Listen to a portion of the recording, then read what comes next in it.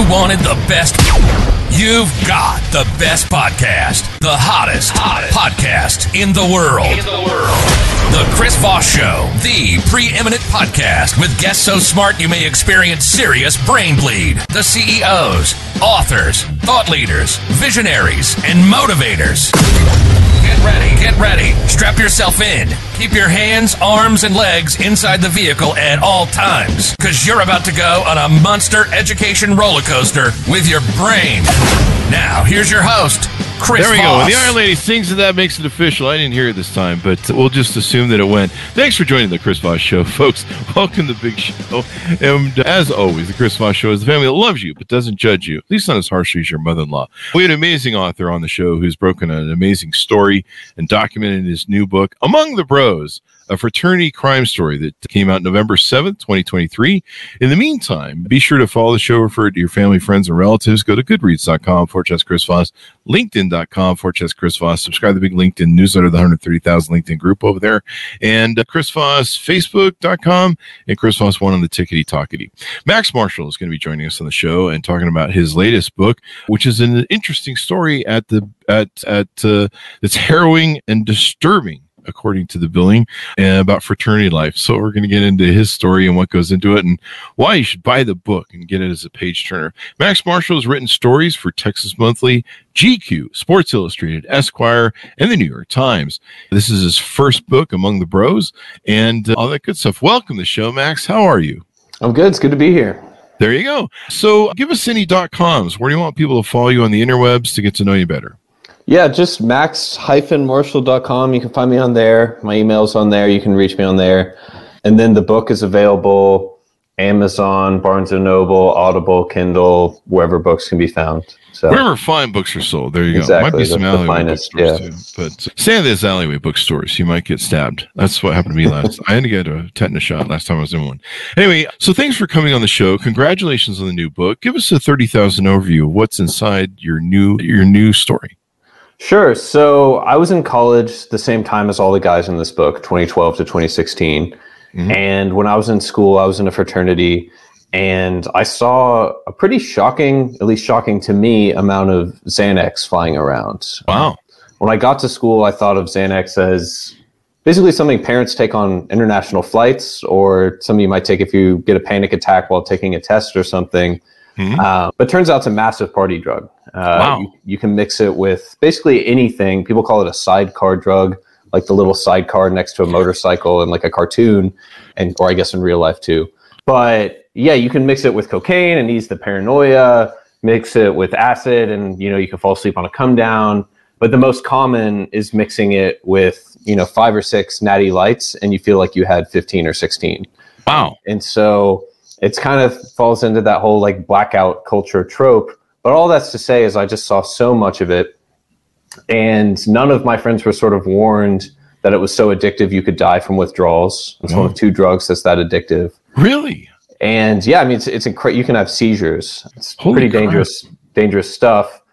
And after school, I became an investigative journalist. I kind of had written some crime stories investigating, big international drug cartels. I started to wonder, where do all these Xanax pills come from on college Mm-hmm. campuses? Because they're not coming from Pfizer. They're not coming from CVS. They're basically fake, chalky Xanax pills. And so I Googled Xanax bust fraternity, like a good investigative journalist. And the first result was an article in the Charleston Post and Courier about fraternity guys that got caught with 40,000 Xanax pills, plus an assault rifle, grenade launcher, a few pounds of cocaine, dozen pounds of weed. So I was like, okay, I'll start looking into this. And then a defense lawyer let it slip that actually they got caught with closer to 3 million pills. The police had let them get away with it, never announced that they had confiscated that many pills. And a student had been killed in a murder. Others had died of overdoses. And the story just kind of grew and grew from there. And that's when I kind of knew there was a book there.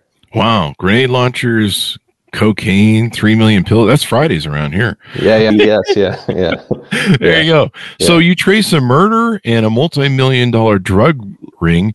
And I guess, do you find that part of this was involved in your own fraternity, or was it other fraternities around the nation? So yeah, I mean, I knew guys in my fraternity who were dealing, certainly. And I think the year before I got to college, there was a pretty big FBI bust at my school as well. But yeah, something I found out kind of doing this reporting, and this is something that people knew all over the Deep South. If you talk to guys at fraternities at Georgia, UNC, Ole Miss, like the big Southern SEC schools, they all knew that the pills started at Charleston. And so they would start there, and then these fraternities would use their pledges and basically ship the pills out kind of through the fraternity system all over the U.S. Wow. It's like a network. It is. Yeah. I mean, it's a massive. And the press, when it happened, kind of described it as like a drug ring. But the guys who were in it said, no, it's more Mary Kay, Cutco, a multi-level marketing scheme. Wow. Yeah, or a pyramid scheme, depending on who you ask. There is a guy on your cover of your book with a pink shirt, so the Mary Kay thing. Exactly. Yeah. I didn't even think of that. Subliminal marketing is always it's key. Yeah. There you go. So this is really interesting. Do you the opioid crisis has kind of filled the news cycle? Do you think this is really an unreported, untapped thing that more news agencies need to look into? Absolutely. I mean, so the statistics are pretty harrowing. In the same period since, I want to say 2000, opioid overdoses have gone up 8x. Xanax overdoses have gone up 12x. So it's an even faster rise.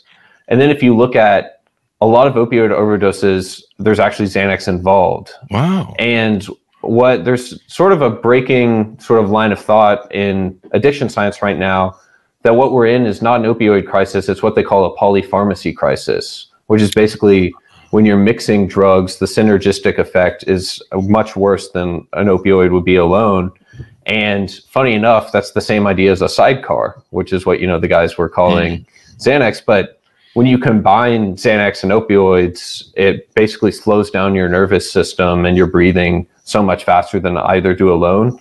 And yeah, like something like 40% of opioid overdoses actually involve Xanax. And so it's sort of the hidden sidecar, sitting right along this bigger crisis.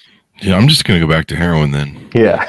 Yeah, I mean, well, it was funny. I was talking to one addiction specialist at Stanford, and she was like, oh yeah, back in the day, people just kind of had one drug and stuck with it. You were a heroin guy, or you were a booze hound, or you were a cokehead.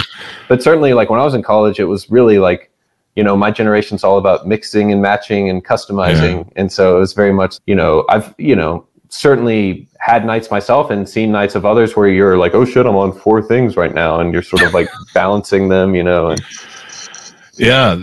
And by the way, the attorneys folks say, don't do heroin. That's a joke, people. And we do comedy on the show. Keep that in mind. Don't write me. Don't write me and say things. But, at my age, I'm so glad I'm over all that stuff. I just sit in mainline high caffeine coffee. Yeah. And that's what I do. I just jam a needle in and get a pump in the morning, and I'm good throughout the day. In fact, I just keep a pump in me throughout the day. And that's I can tell. Yeah. So what do you think? You found that, this goes into something called Greek life. What does that mean? So, Greek life is the fraternity and sorority system in American colleges. And there are a lot of kind of movie cliches of fraternities. You think of Animal House or Old School. Yeah. But something that's not talked about as much is the fraternity system, the sorority system is really where the elite of American society congregates. And it's been that way since the beginning. When fraternities started in the 1800s, basically up until the 1800s, only really wealthy kids went to college. And then in the 1800s, middle-class students started showing up from their farms and, wanting an education too. And basically the guys from, Connecticut all came together and said, all right, well, we don't want to drink with those guys. So what are we going to do? And they're like, oh, I know. Well, what if we create a club that's just kind of for us? And that's continued over time. And if you look at the statistics, over 70% of every dollar given to American universities come from Greek life alumni. So it shows you the amount of wealth concentrated.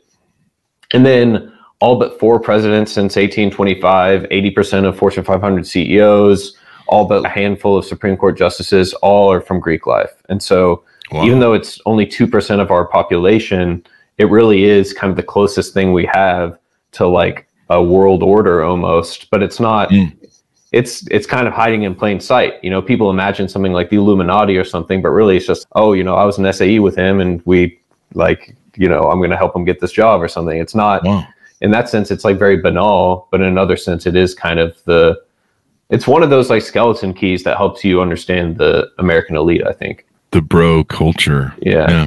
Now there's a face of a young man on the cover of your book. Is this a generic face, or is this someone who was involved with the story you uncover? So the guy on the cover, and you can see him over my shoulder, he's the founder of Sigma Nu from the 1860s. I think that photo was taken in the late 1850s. And the kind of crazy thing, and I talk about this a little in the book, is you can look at fraternity composites over the years, and you can look at a composite from 1870 and a photo from 2022, and they have the exact same haircuts.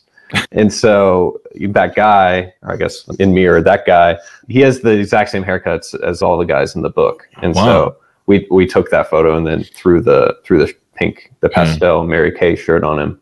He should be okay. I don't think he's going to sue you for you. Yeah, I mean, that's a nice thing about it. Yeah. I haven't heard from his ancestors. There you go. But I like how you threw a pink polo on him. So it's got that sort of 80s effect going on there. I think that's a polo. I don't know. Oh, yeah. I'm lost out of fashion. That's something's for my thing. But so what do you want people to come away from when they read this book? What do you want people to think about? Sure. So, I mean, it's a few things. Like, first of all, it's like a page-turning crime story. And so in some ways, I just want people to be immersed in the world and kind of get the specifics of kind of how this all works, from rush to hazing to this crazy drug ring. But if there is like a eat your vegetables component to it, I guess it's a few things. It's one, I think the book's kind of about the consequence of a world without consequences. These guys can kind of get away with anything. The book opens with a bunch of them going on a mountain weekend and basically burning down a cabin. And then the alumni come in to basically pay for it and make it go away. And then, you know, just through the book, it's just DUI here, simple possession there, you know, drug dealing charge, robbery. And each time the parents sort of step in, or the alumni step in, or the fraternity national chapter steps in and kind of makes it all go away. And it's almost like that Tarantino movie Death Proof. You know that movie? It's about a stunt driver that kits out the driver's seat of his car with all this safety barring. So basically, no matter what wreck he gets in, he's going to be okay. Yeah. And if you're in the passenger seat and there's a wreck, you're done for. And if you're in another car and there's a wreck, you'll probably die. But you're in this passenger seat where nothing can happen to you. And I think, or your driver's seat. And I think if you can be in that death proof box, like, of course you're going to do crazy stuff. And I think the book kind of gets crazier and crazier as the guys get away with more and more. We have that kind of build here at the show when I do the show. Oh, nice. Yeah, I thought you were kind of in some sort of box or something. There's kind of a box behind the green screen. You look very safe. Mainly it's to keep me contained. That's good. It's pretty much a rubber room behind the green screen. Yeah. But I did hear some echo. They let me know every now and then. They just put the food underneath the cell door. So but this is kind of interesting, you know. We see a lot of this in all sorts of different things. You know, if you've got parents that have money, influence, power, fraternities, colleges have money. You know, I'm sure colleges, you know, maybe there's been some things where they just want to make stuff go away or hide stuff for the, you know, they get massive donations and, like you said, lots of funding from these guys when they go on to work for big corporations and CEOs and stuff like that. You've been kind of seeing the fight over that going on right now with the, you know, the Harvard president resigning, and I think there was another, I can't remember the other college where she resigned. And I think it was Penn, maybe. Yeah.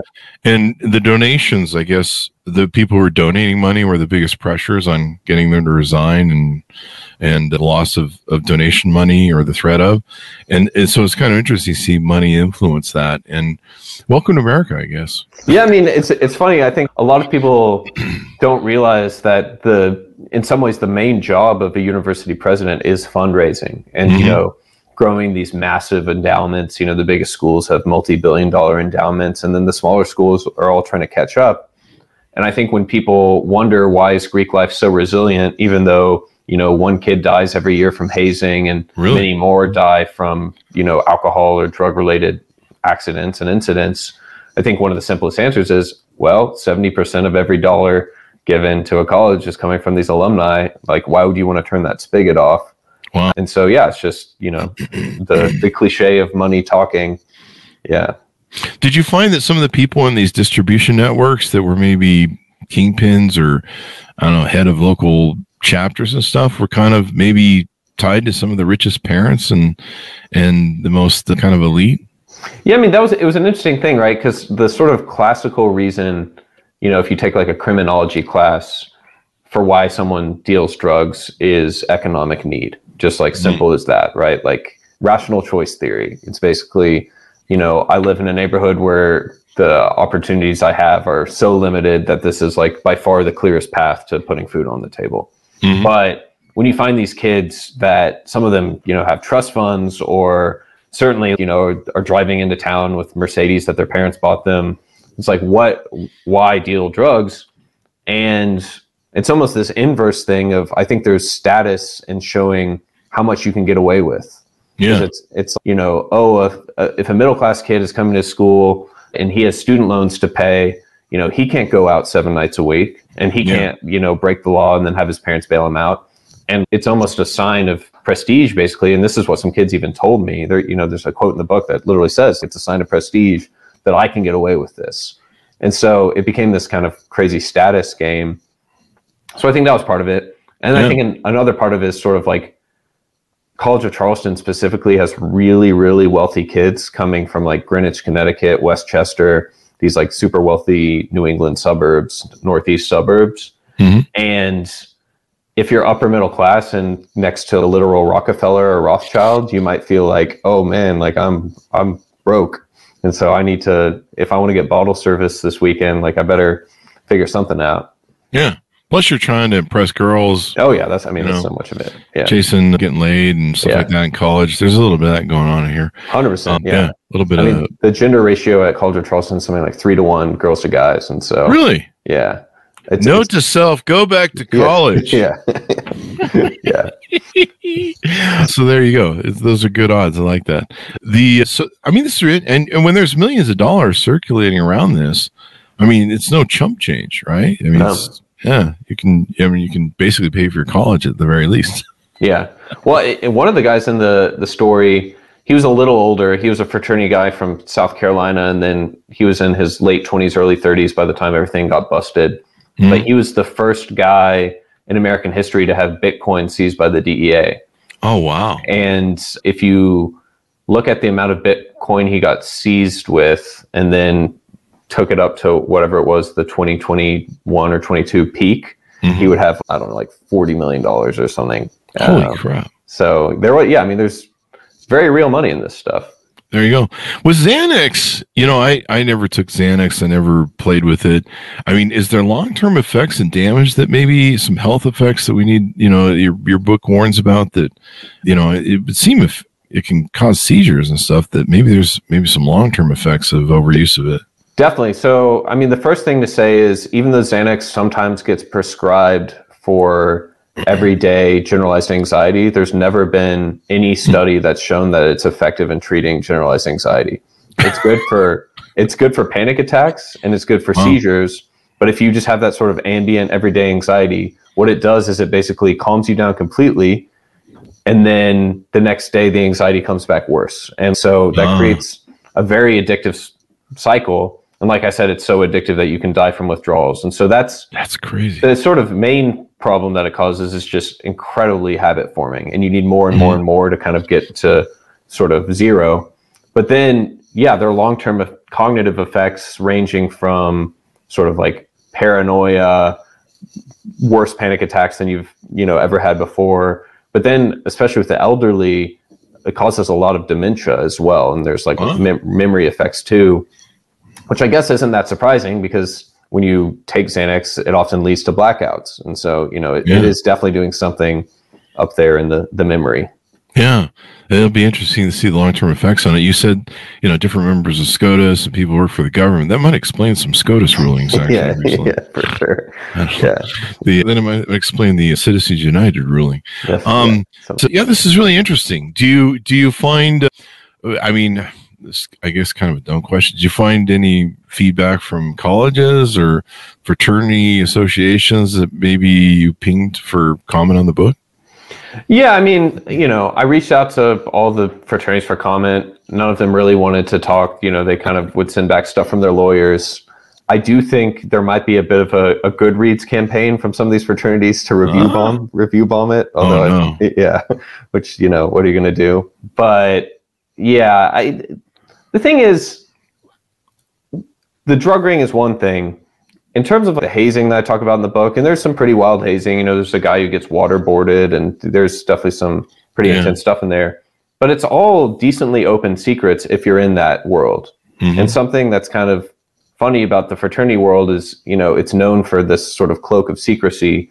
And when it comes to outsiders, there is a cloak of secrecy. You don't really talk about it. But then if you're inside the bubble, people won't shut up about it. Like, I remember going back to Texas for Thanksgiving break, and all people would talk about is their craziest hazing stories, because all of us were in fraternities, and it became this sort of, dick measuring contest, for lack of a better phrase.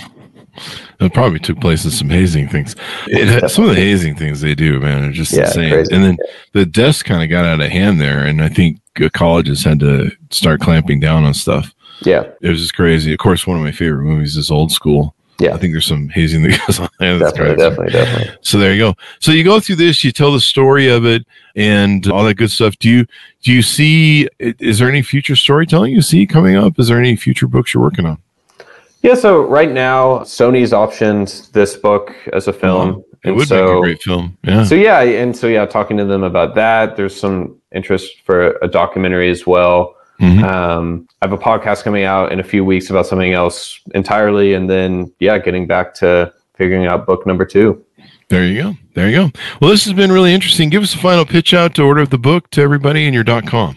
Sure. So it's Among the Bros, a fraternity crime story. You can find it, as Chris said, wherever good books are sold: Amazon, Barnes & Noble, Audible, Kindle, kind of anywhere. And then my website's max-marshall.com. And my email's on there, and feel free to reach out. There you go. Thank you very much for coming on the show, Max. We really appreciate it. Yeah, I really enjoyed it. There you go. Thanks so much for tuning in. Order up wherever fine books are sold. Among the Bros, a fraternity crime story that came out November 7th, 2023. Thanks so much for tuning in. Go to goodreads.com/Chris Voss, linkedin.com/Chris Voss, Chris Voss 1 on the TikTok, Chris Voss, Facebook.com, and Chris Voss, YouTube.com. Thanks for tuning in. Be good to each other. Stay safe. We'll see you guys next time. And that should have us out.